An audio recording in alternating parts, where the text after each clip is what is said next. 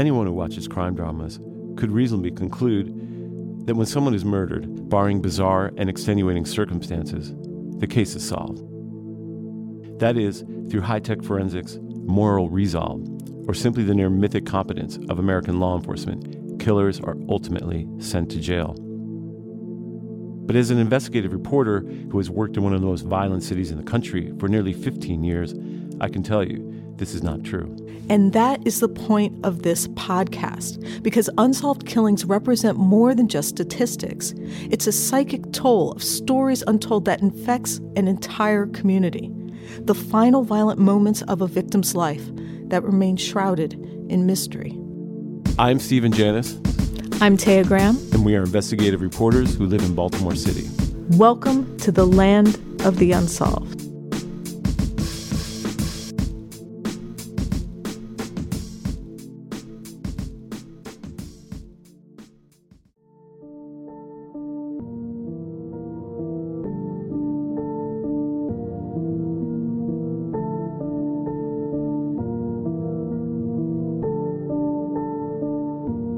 Hello, my name is Taya Graham, and welcome to The Land of the Unsolved, the podcast that explores both the evidence and politics of mysterious deaths in Baltimore and beyond. Today, we will be exploring a case that actually goes beyond the normal theme of this show, a case so mysterious, so disturbing, and with so many unanswered questions that we felt compelled to report on it, even though the police closed it. In fact, the entire reason we decided to investigate was because the death of the young woman in an apartment building more than 12 years ago was a story that needed to be told simply because it hadn't been.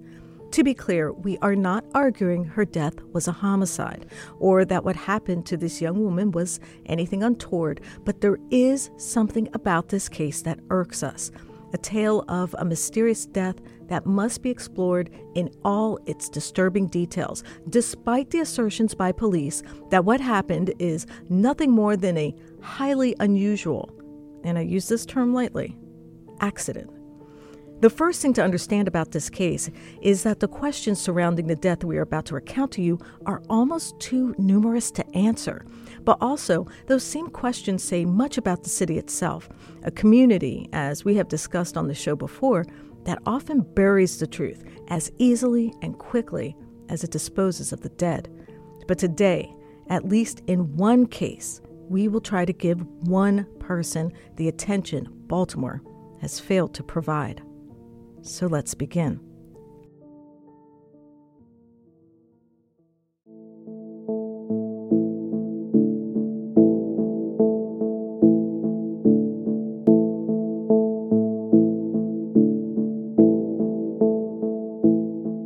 This is a story of a promising young woman, a story about someone who disappeared, a person whose potential vanished in the bowels of an apartment building while the world slept, ignorant of the tragedy that was unfolding. How we got involved and why this story caught our attention started with a phone call. A call to Stephen from former Baltimore homicide lieutenant Stephen Tabling, a detective he had written a book with called You Can't Stop Murder. Tabling wanted to talk about a case he had taken on as a private investigator, a death of a young woman that troubled him so much he wanted to share the details with Stephen. Tabling calls me all the time with cases that he's talking about or working on or something that, to bitch about the police department. And one day in 2018, I'm sitting at home and he calls me and he starts talking. Usually, I got to be honest, I kind of tune him out. But he said a name that just hit me like a lightning bolt. Emily Howes.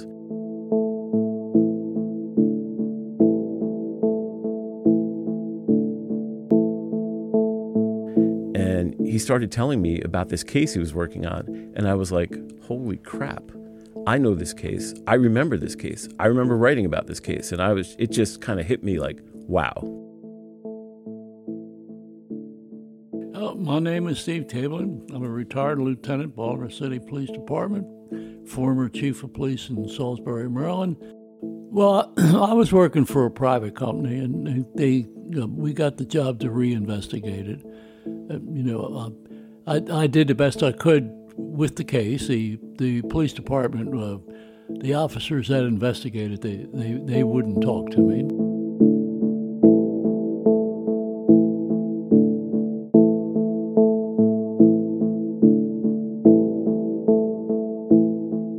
case tabling was recounting to Stephen was the mysterious death of a young woman named Emily Howes. Her body was found at 8 a.m. on October 16, 2011, in the dumpster of a basement of a Mount Vernon apartment complex called the Park Charles. But how she got there and why remained, at the time, a mystery.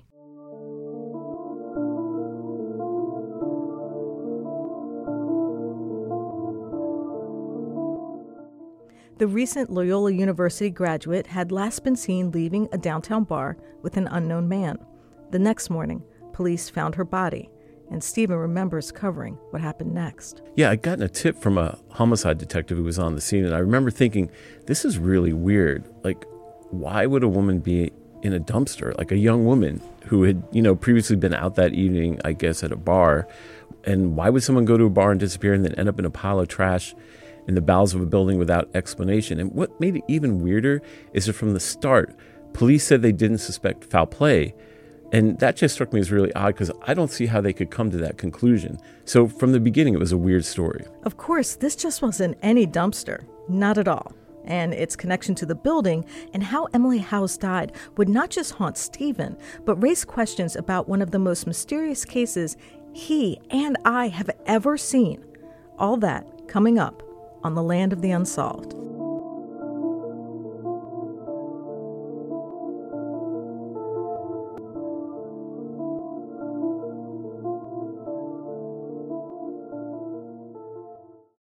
Hey, this is Taya Graham from the Land of the Unsolved. If you enjoy our podcasts and would like us to investigate even more cases, consider supporting our work by either subscribing on our Anchor page, or you can also buy one of the books Stephen and I wrote that are available on Amazon and a variety of other websites. Why Do We Kill? The Pathology of Murder in Baltimore, written with former homicide detective Kelvin Sewell, and You Can't Stop Murder, Truths About Policing in Baltimore and Beyond, also in collaboration with a former detective and guest on our show, Stephen Tabling. Or if you're in the mood for a fictive take on how Baltimore's struggle with violence and aggressive policing has affected the psyche of the city, I recommend you pick up This Dream Called Death, a book Stephen wrote while he was covering the city's failed attempt to implement zero-tolerance policing and how he reveals the truly corrosive power of that policy by casting it into an alternate reality where the mind and our dreams become the new frontier for government surveillance.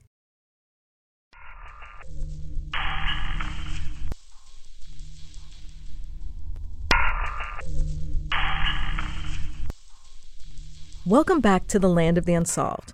Before the break, Stephen was talking about one of the strangest cases he had ever encountered as a reporter, the death of a young woman who was found in a dumpster on October 16th, 2011. So, Stephen, when did you first get an inkling of how strange this case really was? Well, I guess it had something to do with that dumpster because it wasn't just a dumpster sitting in the basement.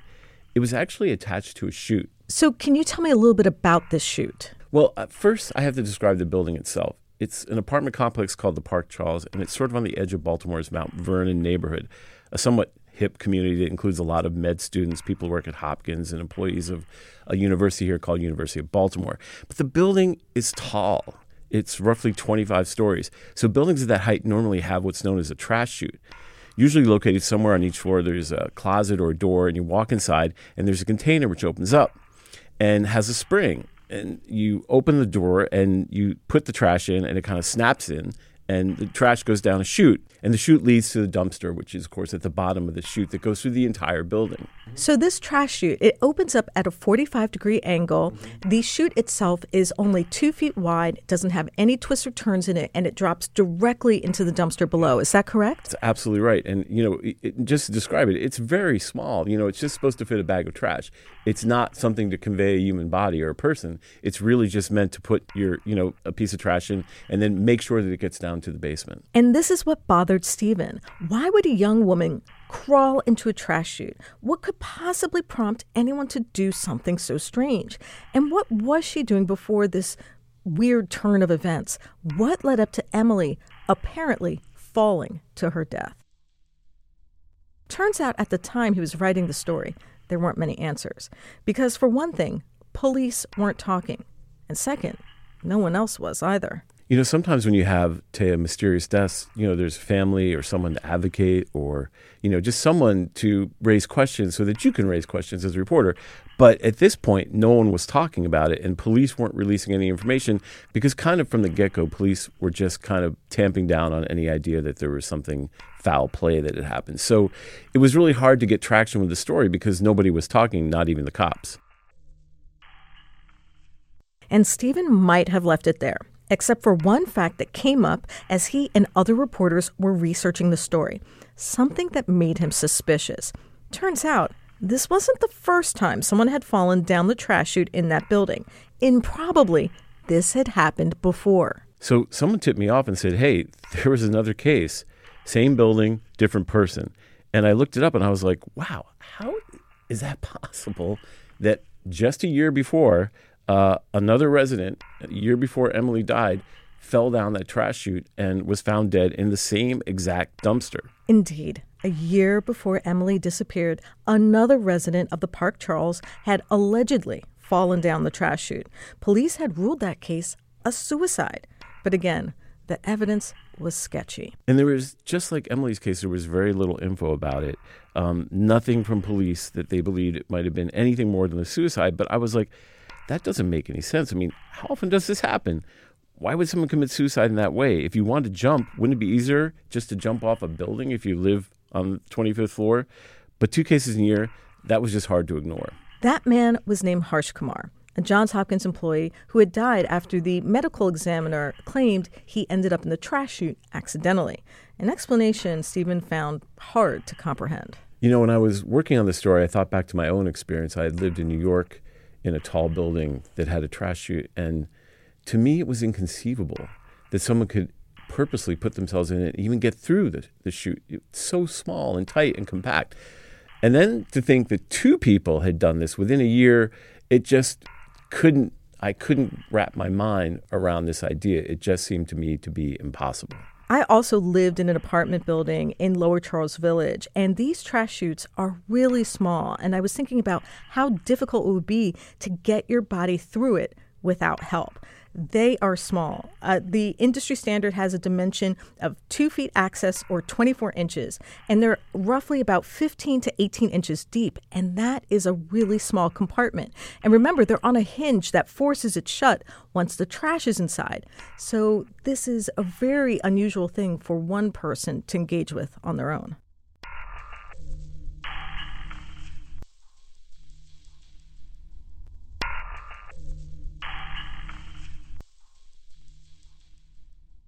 So Stephen wrote several stories for his then website called Investigative Voice. With little to go on and not much information from police, he really couldn't dig into the story. And then came a ruling on the case, which would change everything. A ruling from an agency Stephen was quite familiar with.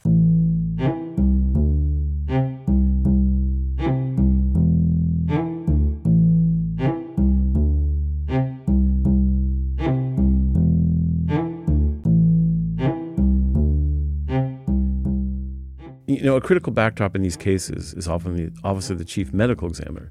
If the medical examiner rules it a homicide, then the case cannot be ignored. But if they rule it, say, an accident or natural, well, in a city like Baltimore that has more than its fair share of homicides, it's unusual for police to move in. And then, of course, there's the most difficult category called undetermined, which puts everything in limbo. And Stephen, we both had a run-in with that office. I remember when we were working on the Truth and Reconciliation podcast for WYPR, we produced a show on the death of 5 sex workers, which also remains unsolved. And we talked about your challenges investigating that case. And we discussed the large number of cases ruled undetermined by the chief medical examiner, Dr. David Fowler.